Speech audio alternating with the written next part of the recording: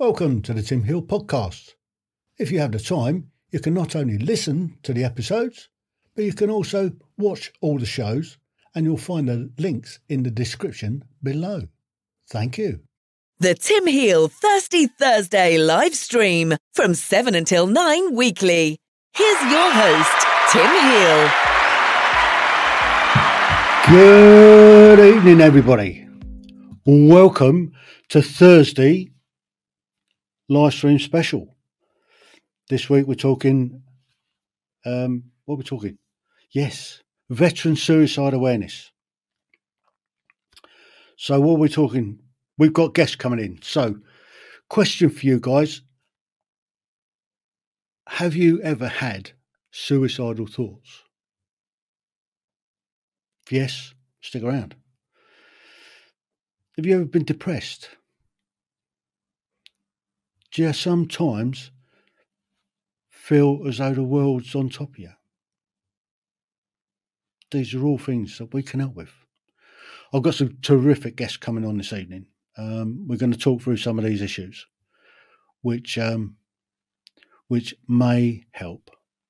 So stick around and we'll get going. Okay, right, where are we? Let's put some context into this. I'm going to start by, I'm just going to show you some statistics.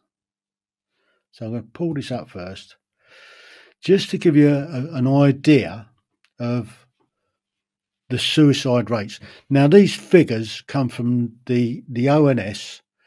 They've been compiled by, I got these off of the Samaritans, and I'll show you something of the Samaritans later. Up until just recently, the government have said that they're not showing the veterans. They just lumped them in with everybody. On average, in a year, there's somewhere in the region between 5,000 and 6,000 people in England taking their own lives. And you can see on that graph that it has been on the increase. And clearly there are a lot more males than there are females taking their lives. And it's a similar picture across the country. So, for instance, in Wales, the numbers there again have been going up. Again, up until recently, they haven't been recording whether they're veterans or not. And I'll come to that shortly. Scotland, again, there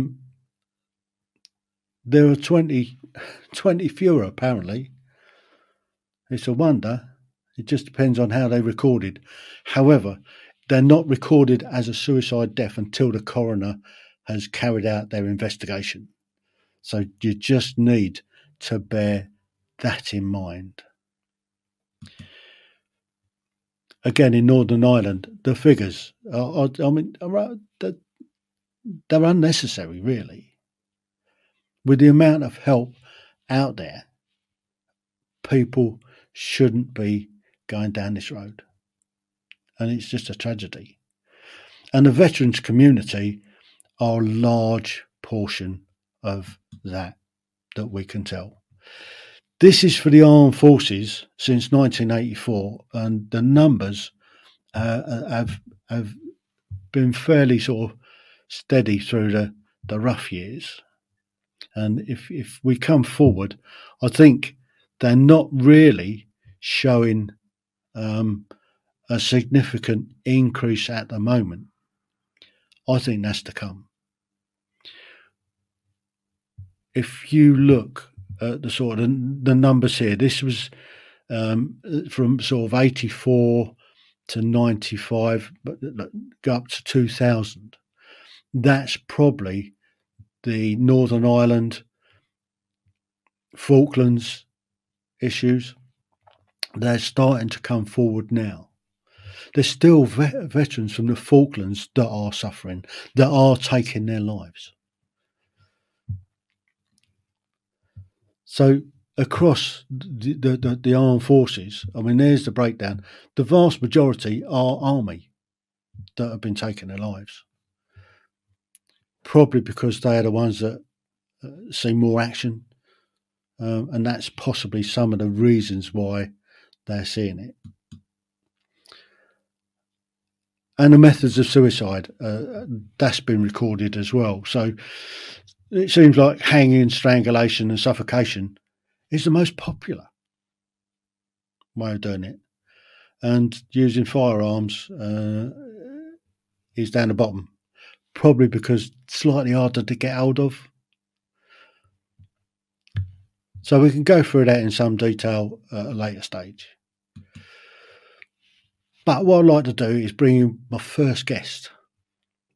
So, Valletta, boom, you're in the room. Good evening, Tim. Nice to see you tonight. And you, darling. How have you been? Very well, thank you. Been busy working during the day and looking after Muzzy. So, yeah, very well, thank you. Good. So you got a particular story, haven't you? And you've been looking at some of the figures for me. And some of the stuff around the peripheries. Yes. I mean, a lot of these figures won't really be, the veterans won't be interested in the figures. They just want help, don't they, really?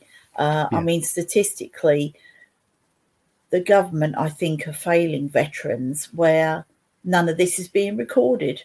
And, you know, we've had many conflicts over the years for them to be able to do that. But it's like the veterans don't matter, which is wrong, totally wrong, really. Yeah, I mean, one of the groups, Veterans Against Suicide, I follow them on Facebook and see what they do. And they have brought out a ICE card. I don't know if you've heard of that, Tim, have you? No. An ICE card? It's an ICE card. It's a number you can carry round. They hand it out to veterans, and if they need any help, they can call this number. It's just another way, I think, another alternative to the Samaritans. I mean, there are a lot more groups out there now than there used to be. I mean, the government really are failing, or the system is failing veterans, but a lot of fellow veterans have seen the problems that their comrades have had, and there's a lot of them out there now trying to help in any way that they can, and with their experience, which I think is brilliant. A lot of the suicide rates, I think, are tied in with, you know, a lot of veterans who end up being homeless. Homeless and suicide, I think, go hand in hand. I don't know how you feel about that, Tim. Yeah, I think that has a lot to do with it at the moment.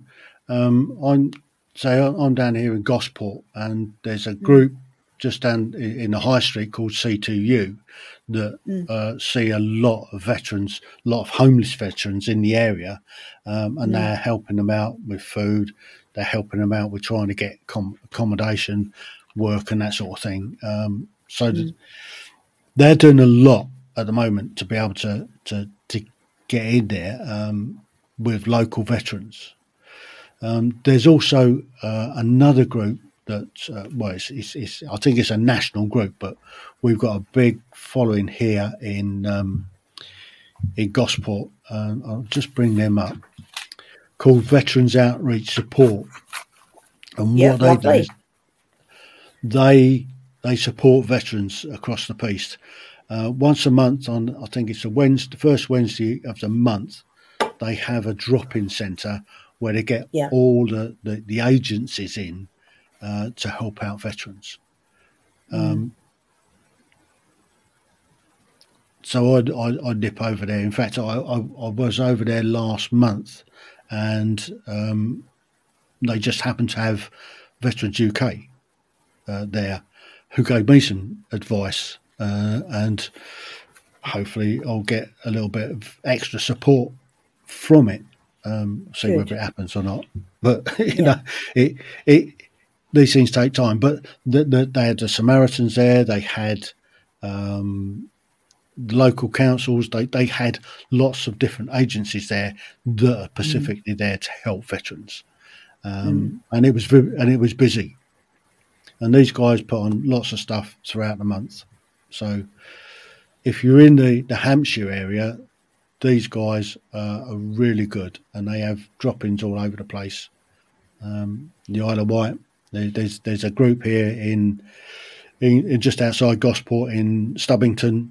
They meet once a week on a Thursday for a couple of hours, and buns and stickers and that sort of thing. There's another group that meet up at Lee Hub first Wednesday of the month, and they do a lot for veterans. So we've got great support here in Hampshire, particularly for our veterans. Well, I mean, there's not as many in Dorset, but you've got someone. There's a chap who runs the Veterans Hub in Weymouth, and he does things very similarly to what you've just said, with having a lot of veterans come in. He has different, like the Samaritans and employment people come in, people to help with housing and all sorts of things. And he's very good. And next door, he's got a veteran shop. And a little while ago, I took bags and bags of clothing down there to the shop, and anything they raise in that shop goes to the veterans, to the charity, which is brilliant.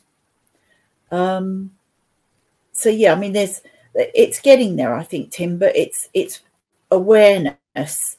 And I think there'll always be veterans who fall through the cracks, but it's minimising it as much as possible than what it used to be.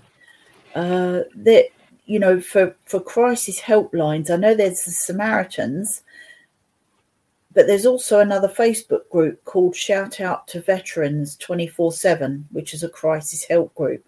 And if you click on their link, it will send a direct message to them privately, and you're able to talk to someone 24/7. So that's another help other than the Samaritans. Because, you know, the Samaritans are lovely, but they're not perhaps veteran orientated. And while suicide is a suicide, correct me if I'm wrong, but I think veteran suicide has slightly different implications, and why they're doing it, why they feel they have to do that. What do you think on that, Tim? I think there's probably more veterans feeling that way. And there's lots of contributing facts why a veteran feels that way. Yeah. When you're in the forces, you I wouldn't say you're sort of wrapped up in cotton wool so much, but you've got that support network around you. You've got all the guys. You've got the camaraderie. You've got the banter. You've got guys of a certain mindset. When you come out, you're kind of, it's like having a rug pulled from under you. And when I first, for instance, when I first left the army, I found it difficult. I found working in a civilian environment really, really frustrating. They just don't have that can-do mindset. Come 5 o'clock, that's it, the pin comes out, they're off, whether the job's finished or not. And I found that really difficult at first to deal with, which is why I ended up going back into the army. Did you go from school, Tim? Did you join the army from school? Yeah, I kind of joined almost straight from school. When I left school, I had about 6 weeks before I could join the army. And the first job I got was in Lone Star, which was a toy factory. And I was working on a hand press, just putting wheels on little little metal cars. Oh, I wow. lasted 3 days. Okay. I lasted 3 days. I You was lasted climbing the 3. wall. But do you think that veterans who have gone in from school and have just they've not had job experience, but they've been in the army for however long, and then they come out, as opposed to someone who goes in, perhaps they've done a few jobs, then they go in. Do you think there's a difference in how they can cope with things when they leave? There's possibly there is that possibility that they do have a little bit more experience. So I know guys that have come in, because I joined as a junior soldier at 16. So for me, it was kind of all I knew, and guys were coming in at sort of 18, 19-year-olds into adult training, had a little bit of work experience. They had slightly different attitude to what we did. I mean, we didn't know any better. Yeah. I mean, that's basically where it drilled into us. Yes. But yeah, I think had you had a little bit of life experience beforehand, you may have coped a bit better coming out. But it hasn't changed. I mean, if anything, I think it's probably got worse. On the outside, people really don't give a monkey's about work. As long as they're getting the tuppence halfpenny at the end of the week, they do the bare minimum and walk away. And they don't See, that's have. not me. I think that's probably the reason that the government, whenever there's a crisis, turn directly first port of call, get the military and sort it out. Exactly. Yep, because they'll get it done. Look at the pandemic when they were rolling out the vaccines. Look at a few years ago, we had some serious flooding in Caterham, or just outside Caterham on the A22. In fact, London District, they got the guards in there, and they were there building sandbags, sticking walls in to hold back the river and everything like that, because there was so much water, and it was there for weeks. But they called the military to sort it out because the local council couldn't do it. No, so that's right. I think that's the mindset that the military have, is that they get them in first, and because they'll get the job done. So yeah, I mean, do you think the army is, when they release soldiers back into civilian life, it's like, there you go, there's your red book, thanks very much, off you go. There's no, well, there might be a little bit, but there's no help to get them back into civilian society or to adjust. They have to find their own way. Yeah, I think my last job as a welfare officer, we dealt with transition quite a bit, and that was one of the things that we worked with a transition officer. There was a transition officer in central London, in Horse Guards. We dealt a lot with him, with guys that were transitioning out. I think guys that are going out on their time, that have served their time, get the package. And there's a package that they put them through. They get some training, you get some courses to go back into Civvy Street. There's not a busting amount of help for accommodation and stuff like that. No. Guys that are going out on medical type discharge, there's quite a lot of help. There's a whole sort of there's the PRC personal PRUs, personal recovery units, that have dedicated staff to help transition guys out that have been injured, that are going out on a medical discharge. They get a massive amount of help. Likewise, they go on to Help for Heroes, and they get loads and loads of support. The guy that's going out, that's done their time, doesn't get the same amount of assistance, and that's possibly wrong, I think. But guys do feel that once they've left, they've had the rug pulled under them. They go through this mindset that the frustration. They struggle sometimes with just coping with civilian life, which is tragic, really. And that's when the sort of and then if they start then developing some of the mental health issues that they've seen while they've been in, because sometimes when you're in it you're just there doing the job, and all the stuff that you've seen you just put to the back of your mind, and you have to switch off, don't you, Tim? You switch off to it, and the training kicks in. You just get on with the job. Once all that's gone, that's when it starts to sort of creep back in and start manifesting itself into dark periods in your life. You start having the odd drink in the evening, and then it starts getting out of hand. Then then things start sort of unraveling, and you start having, rucks where you're nearest and dearest, and before you know it, you're out and you're here, you're on the street, on your jack, living off your wits, from one bottle of spirit to the next, and before you know it, you're in a hell of a state, and that's the unfortunate part of when you're transitioning out and you haven't dealt with stuff you've seen when you've been in. Nowadays, there's an awful lot of help and assistance while you're in for dealing with trauma. When you're on operations, particularly, there's a trim process that they put you through when you've been in contact, you've lost mates and stuff like that. The trim team comes in and they take you through that process, and they're keeping an eye on you, and that helps. And I think that is going to help a lot of guys in a not too distant future.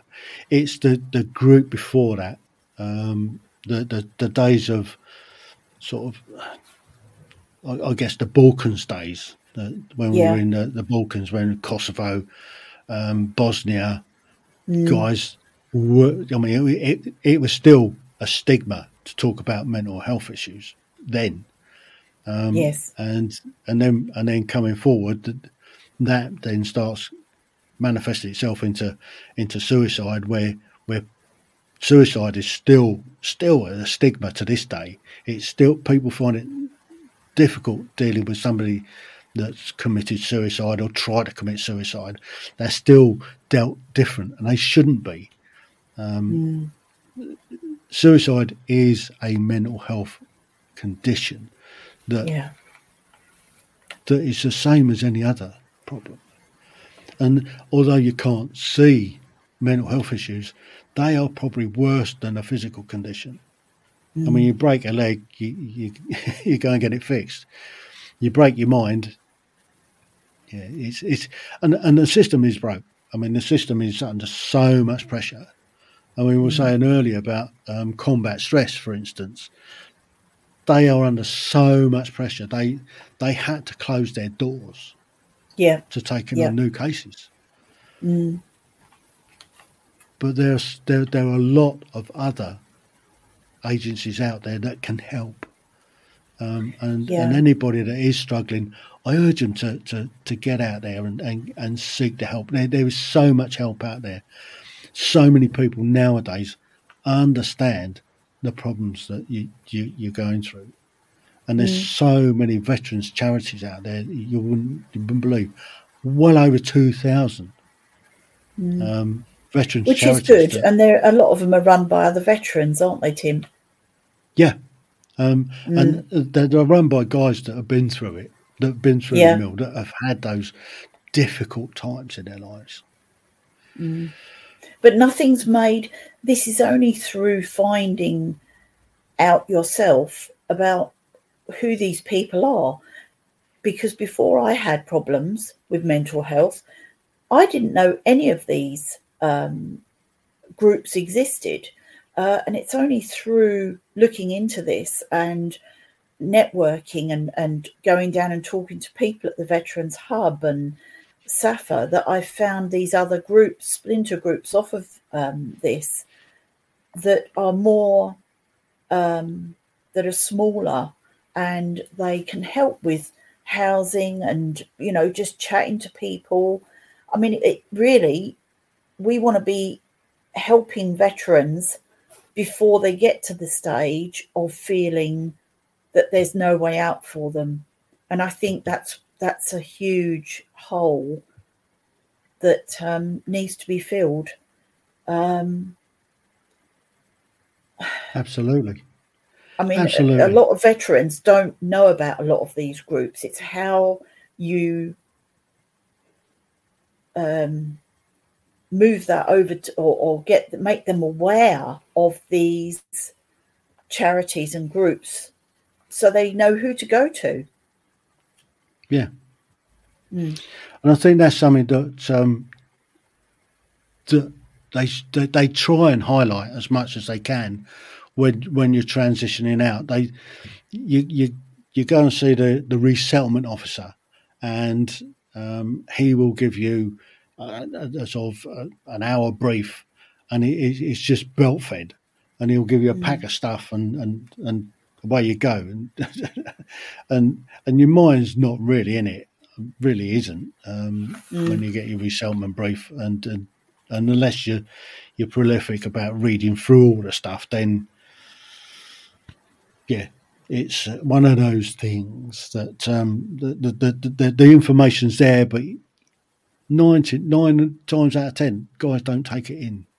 No. So consequently, when they come out, there's a lot more on their minds about finding a job, finding somewhere to live, and coping with life in general, that they forget that it's funny when guys leave the military, they kind of fall into two categories. One, they don't want nothing to do with it until sort of about 20 years later, that they realise that they have been missing it, and there are like-minded guys 20 years on that want to be in touch again, and that's when they start coming to the gatherings and stuff like that. And there's guys that really struggle and just want something to keep it going, and start going to some of these groups. So that's the two things that falls into. Yeah. It's so Violetta, what we're going to do now is I'm going to drop you down. I'm going to bring in one of the other guests shortly. Thank you so much so far. We'll bring you back in a bit later. But because we're going to break the show up once we finished, we're going to put it into 4 half-an-hour slots. Just going to give a bit of plug for what's going on now. The Thursday live streams that we do are fairly serious subjects. So what I've decided to do is, on a Tuesday, we're going to have a fun night. So we started off a quiz, fun facts and channel reviews on a Tuesday with myself and Keith. Keith's my little co-host who helps us out. He's the one working in the background tonight, keeping an eye on the chat. So if you've got any questions for us, if you've got any comments, please put them in the chat box. We'll appreciate you guys getting involved. Ask us questions. It's a serious subject that we're trying to normalise and bring into the real world. Then next Thursday, the one you've been waiting for, the archaeological special. This one we had to unfortunately postpone due to our late Majesty, our blessed Queen, dying on us. So we pulled out at the very last second. And there you go. So that's what's coming up there next week. Then if I just jump to here, the week after, the 13th, we're still looking at a little special. Hopefully it's going to involve dogs. I'm just waiting for the guys to confirm that one. Probably going with a Q&A the following week, which will be fun. They're always fun. We always get some strange questions coming in. The following week, I'm working on another little project. Whether it'll come to fruition or not sure. But as it does, I'll let you know. And then the 3rd of November, I've got, at the moment, 2 American fighter pilots coming in. And I'm hoping to get a couple of UK fighter pilots as well. And we're going to look at the processes that they go through for their type of trim when they've been out bombing the crap out of places. So we're going to have a look at those. Drop that down. That's me back again. Hang on, I've got to switch around. Losing the plot. You can also support me by maybe buying us a little coffee occasionally. Wouldn't help. Here's the link. The Tim Heal Thirsty Thursday live stream from 7 until 9 weekly.